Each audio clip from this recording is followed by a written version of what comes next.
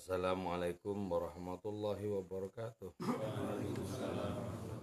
Bismillahirrahmanirrahim. Hamdan wa thana'an laka ya Allah, salatan wa salaman laka ya Habiballah, wa ala alika wa ashabika ya khair khalqillah laka ya Rasulullah, wa li jami'i man ittaba'a dinaka ya Habiballah, haqiqatan min ladun adam laimil qiyamah.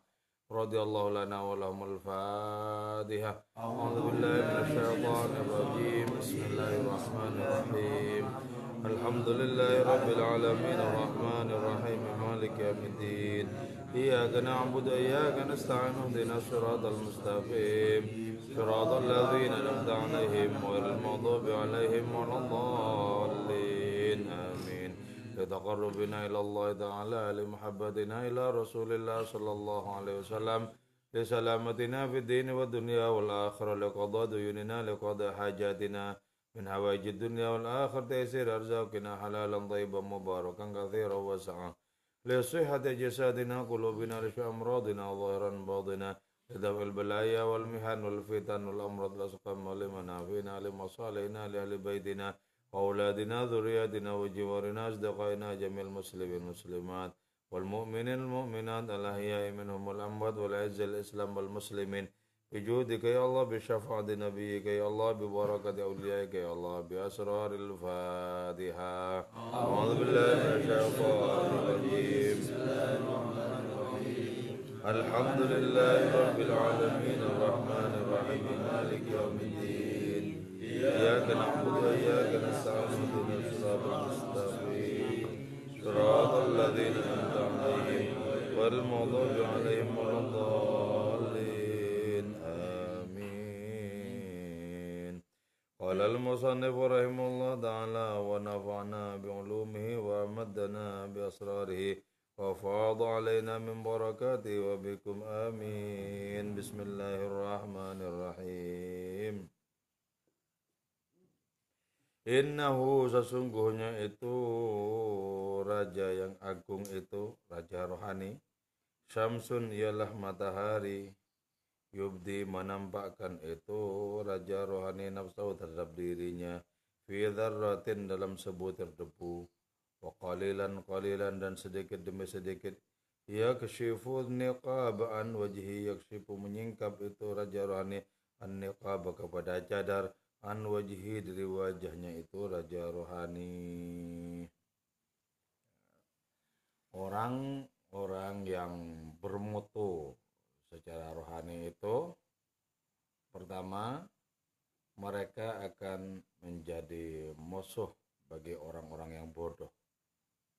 Karena antara orang yang rohaninya bagus dengan orang yang bodoh itu memiliki pandangan yang berbeda dan bahkan berlawanan.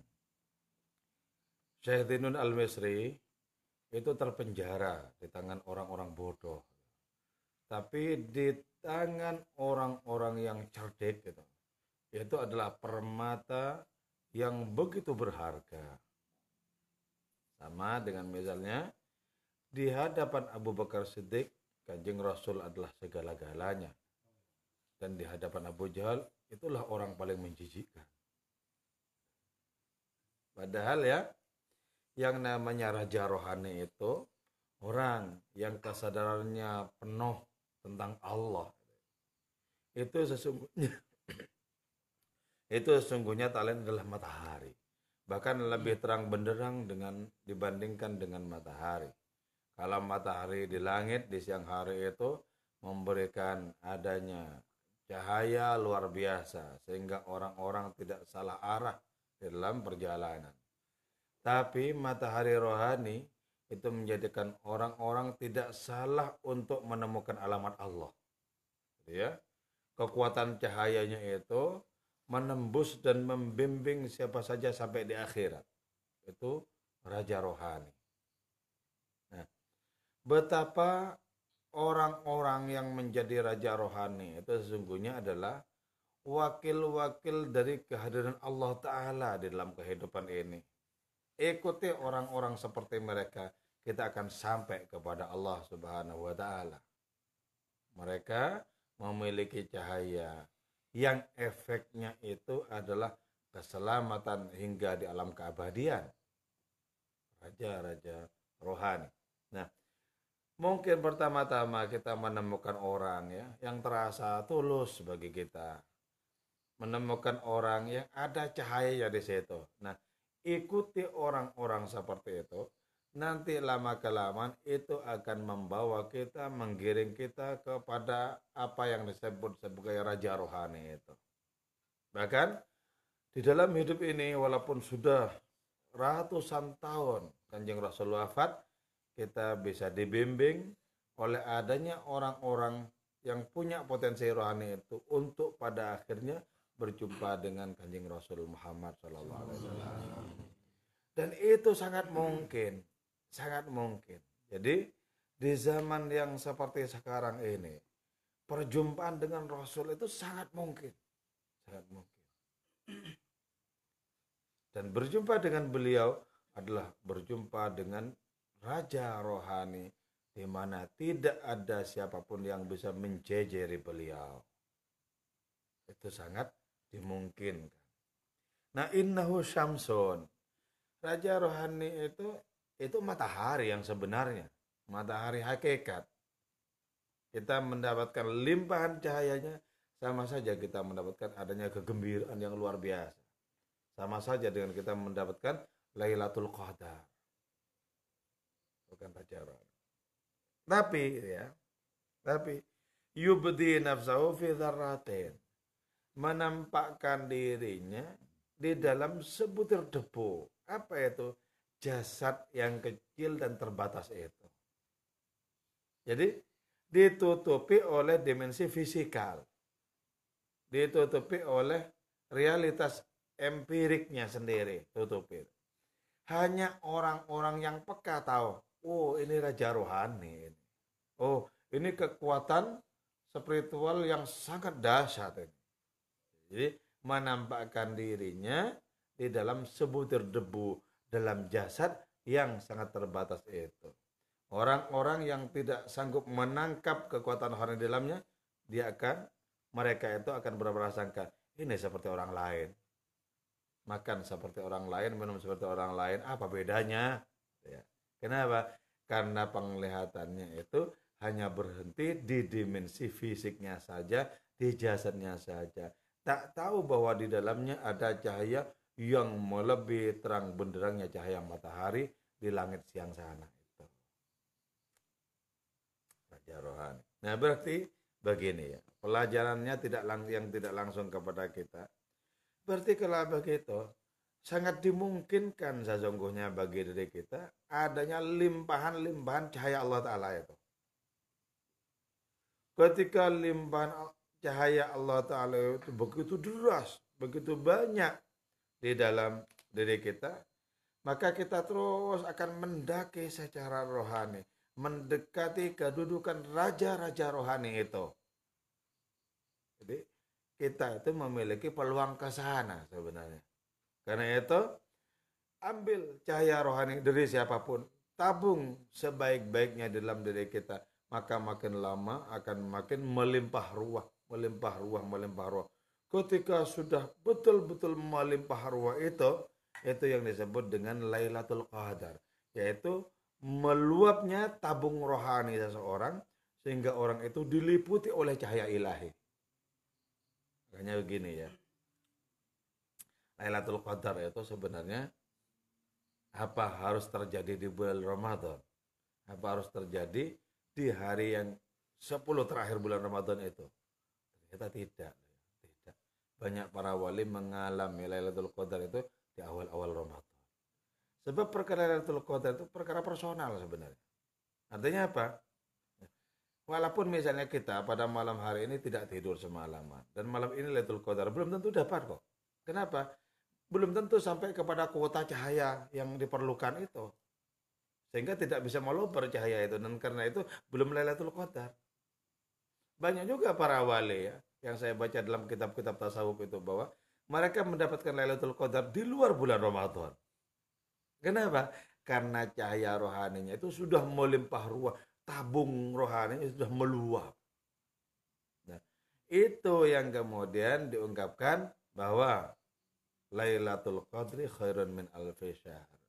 Lailatul Qadar, cahaya rohani yang melimpah ruah itu, yang meluap itu jauh lebih bermutu dibandingkan dengan penghambaan tanpa Lailatul Qadar selama 1000 bulan lebih. Jadi sekali orang menghadap kepada Allah Ta'ala dan sampai di makom ledakan cahaya itu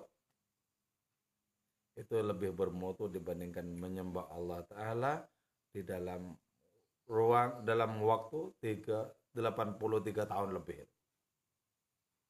Lebih bermutu. Jadi ini pentingnya kita ulaan cahaya. Ambil dari siapa saja kebaikan-kebaikan itu. Mungkin kita tidak memiliki apa yang dimiliki oleh orang lain. Mungkin orang lain lebih ramah dibandingkan dengan kita. Ambil. Dan ditabung sebaik-baiknya. Hati-hati. Jangan ada kebocoran tabung cahaya itu. Apakah kebocoran itu? Yaitu perbuatan-perbuatan kita yang tidak elok, yang tidak bagus. Itu menciptakan tabung itu bocor. Ketika bocor, maka tabungan-tabungan di dalamnya itu bisa keluar. Samsun yabdi nafsahu fi dzarratin wa qalilan sedikit demi sedikit dia akan menyingkapkan niqabnya, cadarnya dibukakan dari wajahnya. Dibukakan kepada siapa? Cahaya rohani dalam diri seseorang itu kepada orang yang memiliki kesiapan untuk bisa mendapatkan cahaya itu. Maka berhadapan dengan para wali, kita itu seperti berhadapan dengan makanan prasmanan. Artinya apa? Seberapa banyak kita mengambil cahaya di situ, ya itu yang kita dapatkan. Semakin bagus kesiapan kita, makin banyak kita dapatkan. Tapi di hadapan orang yang tidak memiliki kesiapan, dia cuma mengatakan, ya biasalah gitu. Jadi nggak ada apa-apanya. Jadi perkara mendapatkan seberapa dari cahaya rohani itu bergantung kepada kesiapan kita, kesungguhan kita untuk mengambil sebanyak mungkin. Karena itu, buka pintu rohani kita lebar-lebar ketika kita berhadapan dengan siapa saja. Siapa tahu kita bisa mengambil cahaya rohani dari orang lain itu. Nah, tentu saja ya, kajian kitab kita ini murni menyodorkan tentang cahaya rohani. Jadi, seberapa siap kita makin banyak mendapatkan faedah, manfaat cahaya rohani dari kitab ini. Jadi, samakah orang mendapatkannya? Walaupun kajiannya sama? Enggak sama. Ya, dikaji satu kitab. Sama dapat? Ya enggak sama. Tergantung kepada kesiapannya. Kalau pintunya cuma dibuka dikit-dikit, ya sedikit cahaya bisa masuk. Apalagi pintunya tertutup, enggak ada cahaya masuk. Lalu, kelihatan aktivitas itu, aktivitas rohani. Padahal sama sekali tidak ada masukan apapun dari cahaya rohani itu. Maka bagi orang seperti Abu Bakar Siddiq itu ya, beliau kenapa mendapatkan Kanjeng Rasul itu sedemikian banyaknya, mendapatkan cahaya rohani? Kenapa? Karena beliau paling bagus istidatnya, paling bagus kesiapannya. Sehingga apa? Mendapatkan limpah ruah cahaya yang gemilang, yang tak terkira-kira. Sampai Nabi itu kemudian bersabda tentang Abu Bakar dan Umar. Tadi malam saya timbang, sabda Nabi itu, keimanan Abu Bakar dengan keimanan seluruh umat Islam di dunia, ternyata masih lebih bermutu keimanan Abu Bakar. Padahal kan peluangnya kan sama. Bergaul dengan Kanjeng Rasul dibandingkan dengan sahabat-sahabat yang lain kan sama sebenarnya. Tapi kan begitu kuat kesiapannya itu loh. Maka karena itu kita terus reseptif ya terhadap berbagai macam kebaikan-kebaikan siapa saja. Ambil itu sebanyak-banyaknya. Kita hidup ini adalah bagaimana kita memiliki cahaya rohani yang melimpah ruah, yang tidak saja cukup untuk menjadi suluh bagi perjalanan kita, tapi syukur-syukur menjadi suluh, menjadi obor rohani bagi kehidupan orang lain pula. Cahaya-cahaya itu berangkat menuju sumber cahaya, itulah Allah Subhanahu wa taala. Allahu nurus samawati wal ard. Mathalu nurihi kamishkatin fiha misbah. Al misbahu fi zujaja ila akhir ayat. Maka bagi orang yang sudah bagus, sudah sepenuhnya diliputi oleh cahaya rohani, ini dalam doa Nabi ya, ya Allah jadikanlah depanku cahaya, belakangku cahaya, kananku cahaya, kiriku cahaya, bahkan jadikanlah aku cahaya. Kalau sudah bagus seperti itu, coba ini saksikan bait berikutnya. Wa kullu dzarrat, adapun setiap partikel membuatun ialah lenyap fihi dalam itu si raja rohani. Seluruh alam raya tenggelam ke dalam dirinya. Kenapa? Begitu kecil alam raya ini. Padahal secara empirik, di mana batasnya alam raya ini? Nggak tahu kita. Kalau alam raya ini betul-betul ada batasnya, terus di luar batas itu apa? Coba. Di mana batasnya ini kan? Gitu. Adakah orang yang betul-betul bisa menghinggakannya, mengukurnya? Di mana batasnya? Itu sebesar alam raya itu. Tenggelam. Lenyap. Sehingga serasa-rasa apa? Serasa-rasa orang itu hanya berdua dengan Allah Subhanahu wa taala. Ilahi anta wahidun fis sama wa ana wahidun fil ard, kata Syekh Abdul Qadir Jalani. Tuhanku, engkau sendiri di langit, aku pun juga sendiri di bumi. Lenyap yang lain-lain itu. Coba bandingkan dengan orang yang di dalam batinnya itu bergemuruh isi dunia ini. Isi ini, isi itu, agenda ini, agenda itu. Wah, bertumpuk-tumpuk. Betapa rumitnya orang hidup seperti itu. Betapa rumitnya. Stres muncul dari keruwetan yang seperti itu.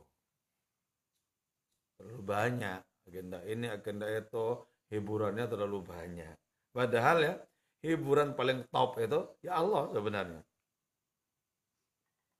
Itu hiburan yang paling sip. Jadi, seluruh partikel itu lenyap. Satu-satunya yang utuh, eksis Allah. Bahkan dia pandang dirinya lenyap juga. Pandang dirinya, orang ini menemukan, ini bukan aku, ini murni pengejawantahan Allah.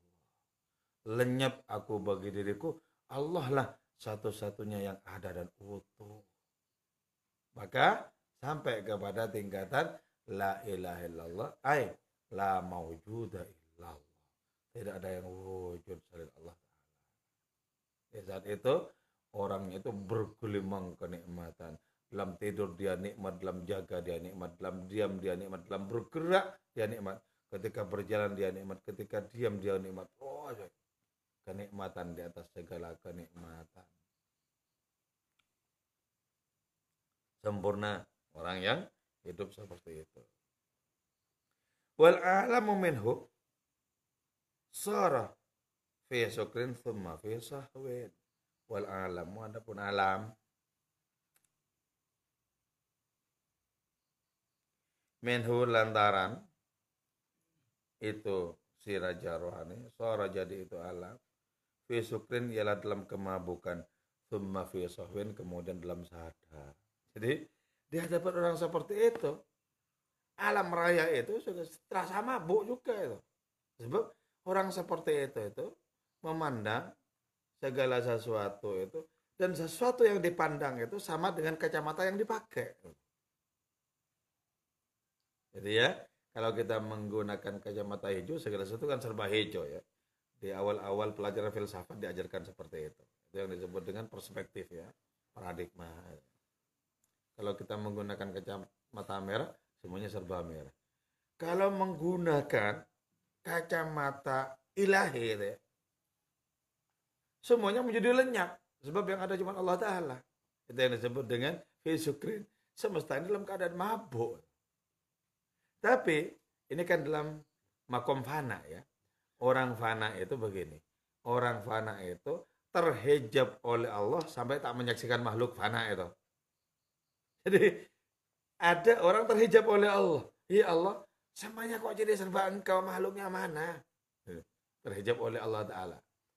Nah, yang sering kita rasakan, terhijab oleh makhluk, Allahnya enggak kelihatan samar. Gitu. Yang banyak terhijab oleh makhluk. Padahal kan bagaimana mungkin makhluk yang sebutir debu kok bisa menutupi Allah yang maha? Kan nggak masuk akal sebenarnya. Atau bahkan makhluk yang sebenarnya tidak ada kok bisa menutupi Allah yang maha ada? Nah kalau begitu apa yang disebut sebagai hijab itu sebenarnya tidak pernah ada. Nggak pernah ada. Karena kalau memang hijab itu ada, berarti hijab itu lebih luas dibandingkan dengan Allah Ta'ala. Kenapa? Menutupi Allah. Padahal nggak ada yang lebih luas dibandingkan dengan Allah Ta'ala. Jadi hijab itu berada di persangkaan sebenarnya. Bukan di penglihatan yang terang. Kalau penglihatan orang itu terang, segala sesuatu serba Allah. Tapi ketika orang itu terhijab, tertabiri, tertutup penglihatannya oleh makhluk-makhluk, maka Allah menjadi tak kelihatan. Jadi tak kelihatan. Yang kelihatan makhluk-makhluk dan sudah bertahun-tahun kita terhijab oleh makhluk-makhluk itu. Betapa menyedihkan rohani kita kalau begitu ya. Makhluk tok yang disaksikan, sehingga yang ada di hatinya agenda-agenda makhluk, tidak ada agenda-agenda Tuhan.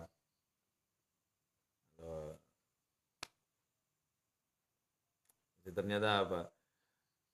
Alam raya yang cuma sebutir debu ini telah membuat linglung banyak orang, telah membuat pusing banyak orang, telah melahirkan peristiwa demi peristiwa, tragedi demi tragedi. Makhluk yang hakikatnya tak ada ini sudah menciptakan berbagai macam kegaduhan dan pertikaian. Jadi kita perlu apa? Perlu menembus kabut makhluk-makhluk ini kita tembus.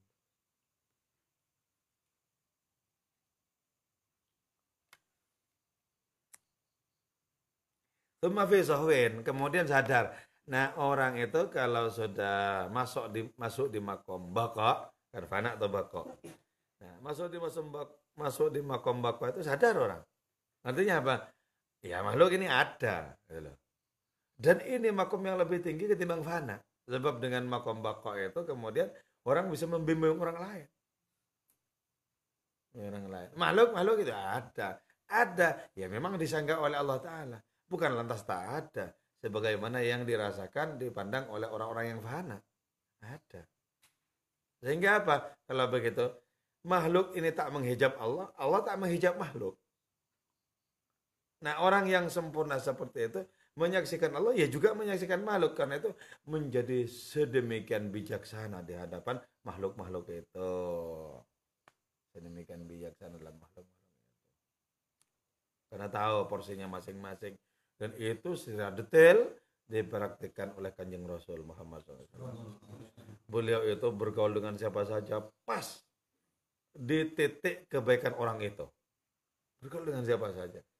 Mau dengan raja-raja, mau dengan fakir miskin, mau dengan yatim piatu, mau dengan siapa saja, pas. Itu berarti apa? Begitu bestari, begitu bijaksana. Karena beliau sampai di kesempurnaan makam baka itu.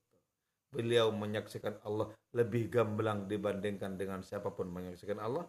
Beliau menyaksikan makhluk lebih gamblang dibandingkan dengan siapapun menyaksikan makhluk. Beliau paling lengketnya orang dengan Allah, tapi beliau paling belas kasihnya orang kepada makhluk-makhluk. Hebat. Hebat. Makanya itulah sebabnya kenapa beliau lahir di hari Senin. Senin itu dari ithnani berarti dua. Betul-betul berpintu dua beliau. Kepada Allah paling top dan kepada makhluk paling kasih sayang. Betul-betul dua. Itulah kenapa hari Senin itu terjadi dalam kehidupan Rasul berulang-ulang. Lahirnya hari Senin. Terus mendapatkan firman pertama sama Senin juga. Berangkat hijrah Senin. Nanti wafatnya Senin. Bukan kebetulan itu. Betul-betul Senin beliau. Betul-betul berpintu dua dengan sangat sempurna. Jadi tidak ada makhluk-makhluk kecil yang tidak mendapatkan perhatiannya. Tapi kepada Allah Ta'ala tidak pernah lengah sedikit pun. Itulah ya sumber dari segala cahaya makhluk. Fa innahu syamsu fadlin hum kawaqibuha. Kanjeng Rasul itu adalah matahari keutamaan, sedangkan nabi-nabi yang lain adalah bintang gemintangnya. Tidak usah Kanjeng Rasul yuzhirna anwaraha linnasi fufulam. nabi-nabi yang lain itu menambahkan cahayanya bagi manusia di kekelaman kehidupan.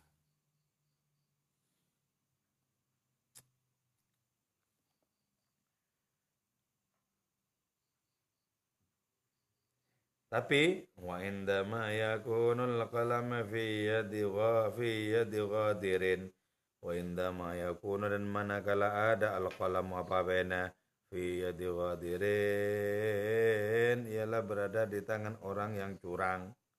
Yakunu maka ada al-Mansur siapa Syekh Husain bin Mansur al-Halaj. Jadi kata-kata al-Mansur ini menunjuk kepada Syekh Husain ya. Bila syakin dengan tanpa diragukan fauqal masnaqati ialah berada di tiang gantungan. Al-Halaj itu kan raja rohani sebenarnya kan. Raja rohani itu. Cuman karena keputusan berada di orang bodoh, akhirnya dikirim ke tiang gantungan itu. Nah, sebenarnya kan eman itu raja rohani. Siapa saja bisa mengambil cahaya Allah Ta'ala sebanyak mungkin di situ sebenarnya. Cuma kan kekuasaan, terus adanya keputusan yang disimpulkan dengan pena, artinya apa? Tanda tangan digantung. Al-Halaj dikirim ke tiang gantungan. Itu artinya apa? Orang-orang bodoh itu terhalang untuk mendapatkan limpahan cahaya. Tidak saja terhalang, malah menjadi musuh bagi cahaya. Jadi, ketika kegelapan berjumpa dengan cahaya, maka kegelapan yang utuh itu akan menyingkirkan cahaya. Walaupun cahaya Syekh Husain bin Mansur al-Halaj itu tidak akan pernah padam. Bahkan walaupun beliau sudah berada di tiang gantungan itu tidak padam. Konon ya, setelah beliau digantung itu, mayatnya kemudian dibakar dan abu dari pembakaran mayatnya Syekh Husain itu dituang ke Sungai Tigris. Sungai Tigris kemudian meluap dan di atas permukaan sungai itu bertulis Allah, Allah, Allah, Allah. Coba kalau Nabi kita tidak dilindungi oleh Allah Ta'ala, kan maunya dikirim juga itu ke kuburan sama orang-orang jahiliyah itu. Kalau tidak dilindungi kan, ketika hijrah itu diburu itu. Jadi kan begitu orang bodoh itu betul-betul bodoh ya. Nah kalau kita mungkin ya bodohnya ada ya cerdasnya ada. Ya mungkin ya tinggal persentasenya seberapa. Kadang sok bodohnya yang lebih unggul. Ya. Sehingga kita menolak dengan sengaja adanya berbagai macam cahaya Allah Ta'ala. Kadang sok persentase cahaya lebih banyak sehingga kita bisa sergap untuk mengambil kebaikan dari siapa saja. Jadi kita mungkin termasuk orang-orang yang falatu amalan salihan wa akhara sayyi'a. Jadi kebaikan oke juga buruk kadang oke. Kita ini termasuk orang-orang yang kadang pantas untuk dituduh itu. Al-Halaj, wah, permata rohani dikirim ke tiang gantungan oleh orang-orang itu. Dikirim. Wa madama dan selama ada lisufa bagi orang-orang bodoh apa hadhil abatu kebesaran ini wal azmatu dan keagungan ini seorang maka jadi laziman ialah pasti lawan begitu sofa apa yang pasti wadlul anbiya apa membunuh para nabi. Jadi selama kebesaran kekuasaan keagungan dipegang oleh orang-orang bodoh, maka sebagaimana yang terjadi di dalam kehidupan dan sejarah Bani Israel, maka para nabi dibunuh di situ. Jadi nggak ngerti manfaatnya obor itu apa. Katanya apa? Ini hanya menyilaukan saja ini, siram aja ini. Jadi hidup yang seperti itu adalah hidup yang seperti kelelawar, pantangan untuk berhadapan dengan cahaya siang itu. Maunya mana? Maunya hidup di kegelapan malam. Jadi ada makhluk-makhluk yang serupa kelelawar, maunya hidup di kegelapan malam. Pantangan untuk bisa ulaan cahaya-cahaya itu. Jadi kalau kita ini ya moga-moga cuma ngajinya aja tengah malam ya, bukan termasuk pencinta kegelapan. Karena malam itu seperti pisau bermata dua juga malam itu.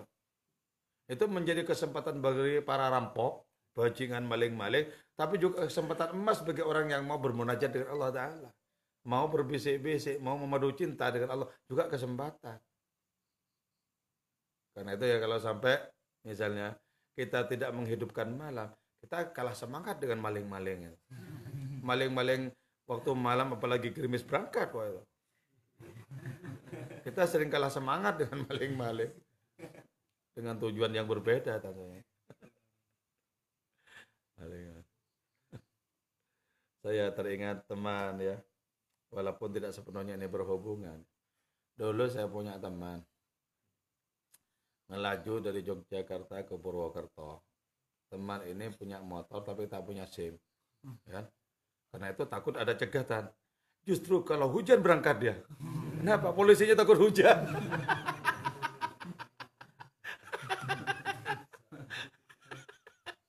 Berarti kalau terang takut.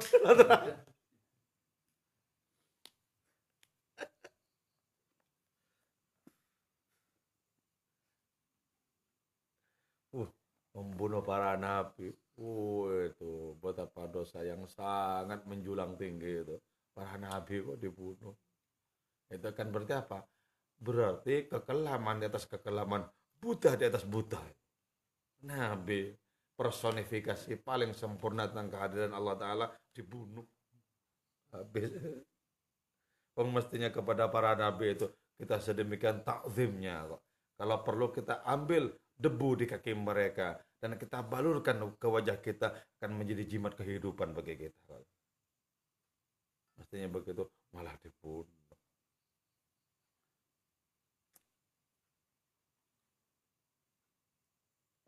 Makanya ya kalau di Timur Tengah itu, terutama oleh agresi orang-orang Wahabi itu, tempat-tempat bersejarah begitu kan dilenyapkan. Kenapa sebenarnya itu kan? Biar kita tidak memiliki akar sejarah rohani. Banyak sekali. Saya pernah ziarah ke kuburannya Mbah Nawawi Banten itu, rata nggak ada apa-apanya. Coba kalau di Indonesia itu sekelas sunan-sunan. Gitu. Jadi begitu, wah. Nah itu sama saja itu. Itu kan mau apa? Memadamkan cahaya itu maunya kan. Padamkan. Biar tidak ada akar sejarah yang bisa membangkitkan lagi rohani keislaman kita. Kemudian ditempel-tempelnya dengan dalil-dalil syirik dan lain semacamnya. Itu tindakan yang sistematis dari dalam untuk apa? Untuk memburamkan, untuk memadamkan cahaya-cahaya rohani itu sebenarnya. Wa min safihim, dan lantaran kebodohan mereka, qala qaumun, qala mengatakan qaumun, siapa suatu kaum, mimman dari kalangan orang-orang dhallu yang sesat mereka itu, at-tariq kepada jalan, lil anbiya bagi para nabi. Inna tatayyarna bikum, inna sesungguhnya kami tatayyarna menjadi sial kami bikum lantaran kalian para nabi. Nabi dikira sebagai penyebab sialnya mereka itu loh. Karena itu la illam tantahu lanarjumannakum. Kalau tidak berhenti dengan dakwah kalian para nabi, akan aku rajam kalian. Betapa pengingkaran luar biasa ya. Perlawanan luar biasa, gelombang kegelapan menghantam sebuah cahaya. Gelombang kegelapan. Jadi hidup itu begitu ya kalau sudah kedung parah. Karena itu siapakah makhluk terparah? Manusia makhluk terparah. Siapakah makhluk tertinggi? Manusia juga makhluk tertinggi. Maka gelombang cahaya dan gelombang kegelapan itu bertabrakan, terjadi juga di antara sesama manusia.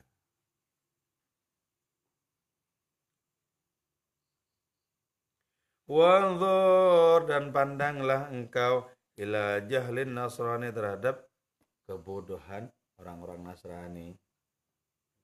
Innahu, sesungguhnya itu orang Nasrani yatlubu memohon, orang Nasrani itu al-aman kepada radanya rasa aman, min dzalika sayyid ridwan itu alladzi suliba yang disalib. Pandanglah kebodohan orang-orang Nasrani, kata Maulana Rumi loh ini.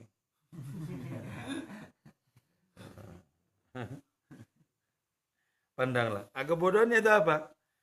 Mereka ingin mendapatkan rasa aman dengan adanya perantara nabi mereka yang disalib itu. Lah padahal kan begini kan ya. Kalau memang betul-betul disalib, kita kan bertanya, menjaga dirinya nggak bisa, apalagi menjaga orang. Menciptakan keamanan untuk dirinya nggak bisa, apalagi memberikan keamanan sama orang lain kan gitu maksudnya. Kalau memang betul-betul sebagaimana yang mereka yakini, kan gitu. Makanya dalam buku dialog ketuhanan Yesus itu loh ya, Kyai Bahaudin Modori Madura itu tahun 1970 itu berdialog dengan seorang pendeta ya dari Bandung.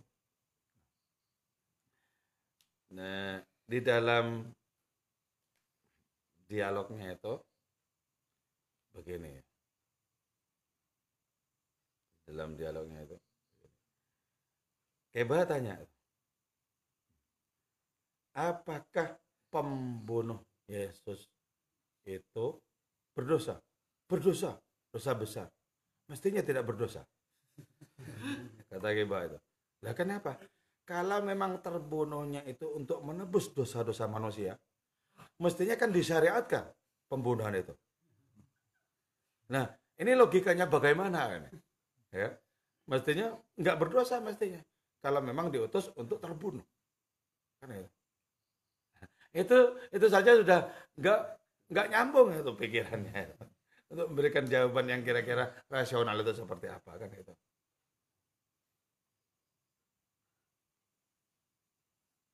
Eli Eli lama sabahtani. Kyai Bah tanya, kenapa Yesus mengatakan Eli Eli lama sabahtani? Tuhan jangan tinggalkan aku. Kalau memang dia Tuhan, mestinya bisa menyelamatkan diri. Itu juga nggak ada jawabannya. Karena itu akhirnya kemudian si pendeta itu Antonius Widuri itu masuk Islam kemudian dengan cara perdebatan yang bagus, yang elegan, yang bagus. Hingga akhirnya masuk Islam. Namanya kemudian ditambah oleh Keba menjadi Antonius Muslim Widuri. Jadi tetap cuma ditambah tengahnya itu. Dan semua keluarganya masuk Islam. Beberapa tahun yang lalu wafat si pendeta ini. Sementara Kyai Bah itu 10 tahun dari perdebatan itu wafat. Tahun 1980. Debatnya tahun 1970. Waktu itu saya belum lahir. Saya lahir tahun 71.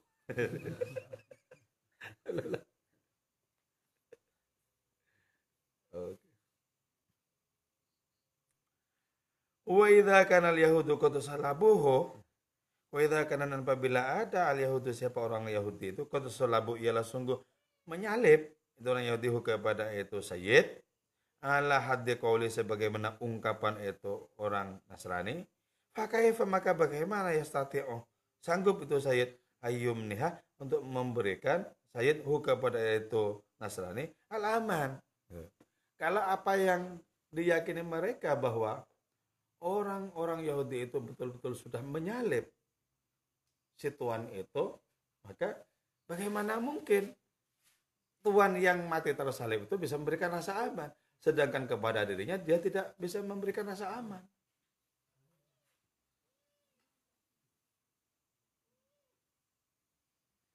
Wa idza kana al-maliku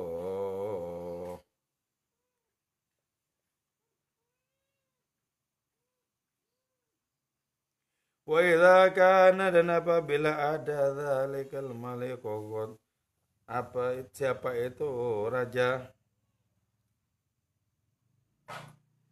qaddama ialah sungguh mematung qalbu apa hatinya itu malik minhum dari itu mereka fakaifa bi ismati wa anta fihim maka bagaimana dengan adanya keterjagaan wa anta fihim. Ini ayat, ini yang terakhir ini wantafihim, ini potongan dari sebuah ayat ya. Potongan dari sebuah ayat yang mengatakan maka Allah mu'adzibahum wa antafihim. Allah tidak menyiksa suatu kaum ketika engkau Muhammad berada di tengah kaum itu. Bukan rasa amannya itu sangat kredibel ya. Sama dengan ya bisa dianalogikan dengan Syekh Abdul Qadir Jailani. Selama Syekh Abdul Qadir Jailani itu hidup di Baghdad, Tidak ada satupun di Baghdad itu orang yang kerasukan jin. Ya, toh? Pernah ada orang yang kerasukan jin datang ke familinya, datang kepada Syekh Abdul Qadir Jilani. Itu ada keluarga saya kerasukan jin. Langsung tahu itu yang merasuk itu Khones dari lembah Sarondib. Bilang suruh kabur, suruh pergi, kalau tidak hancur. Sejak itu tidak pernah ada orang kerasukan di Baghdad. Jadi keberadaan beliau itu memberikan rasa aman itu. Kan itu toh? Memberikan rasa aman. Nah, sementara kalau pada dirinya sendiri misalnya betul-betul yakinnya seperti itu, tidak memberikan rasa aman, apalagi kepada makhluk-makhluk lain. Itu.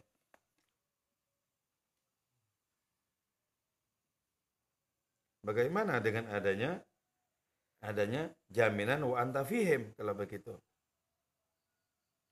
Wadzahabul khalisu wasaighu.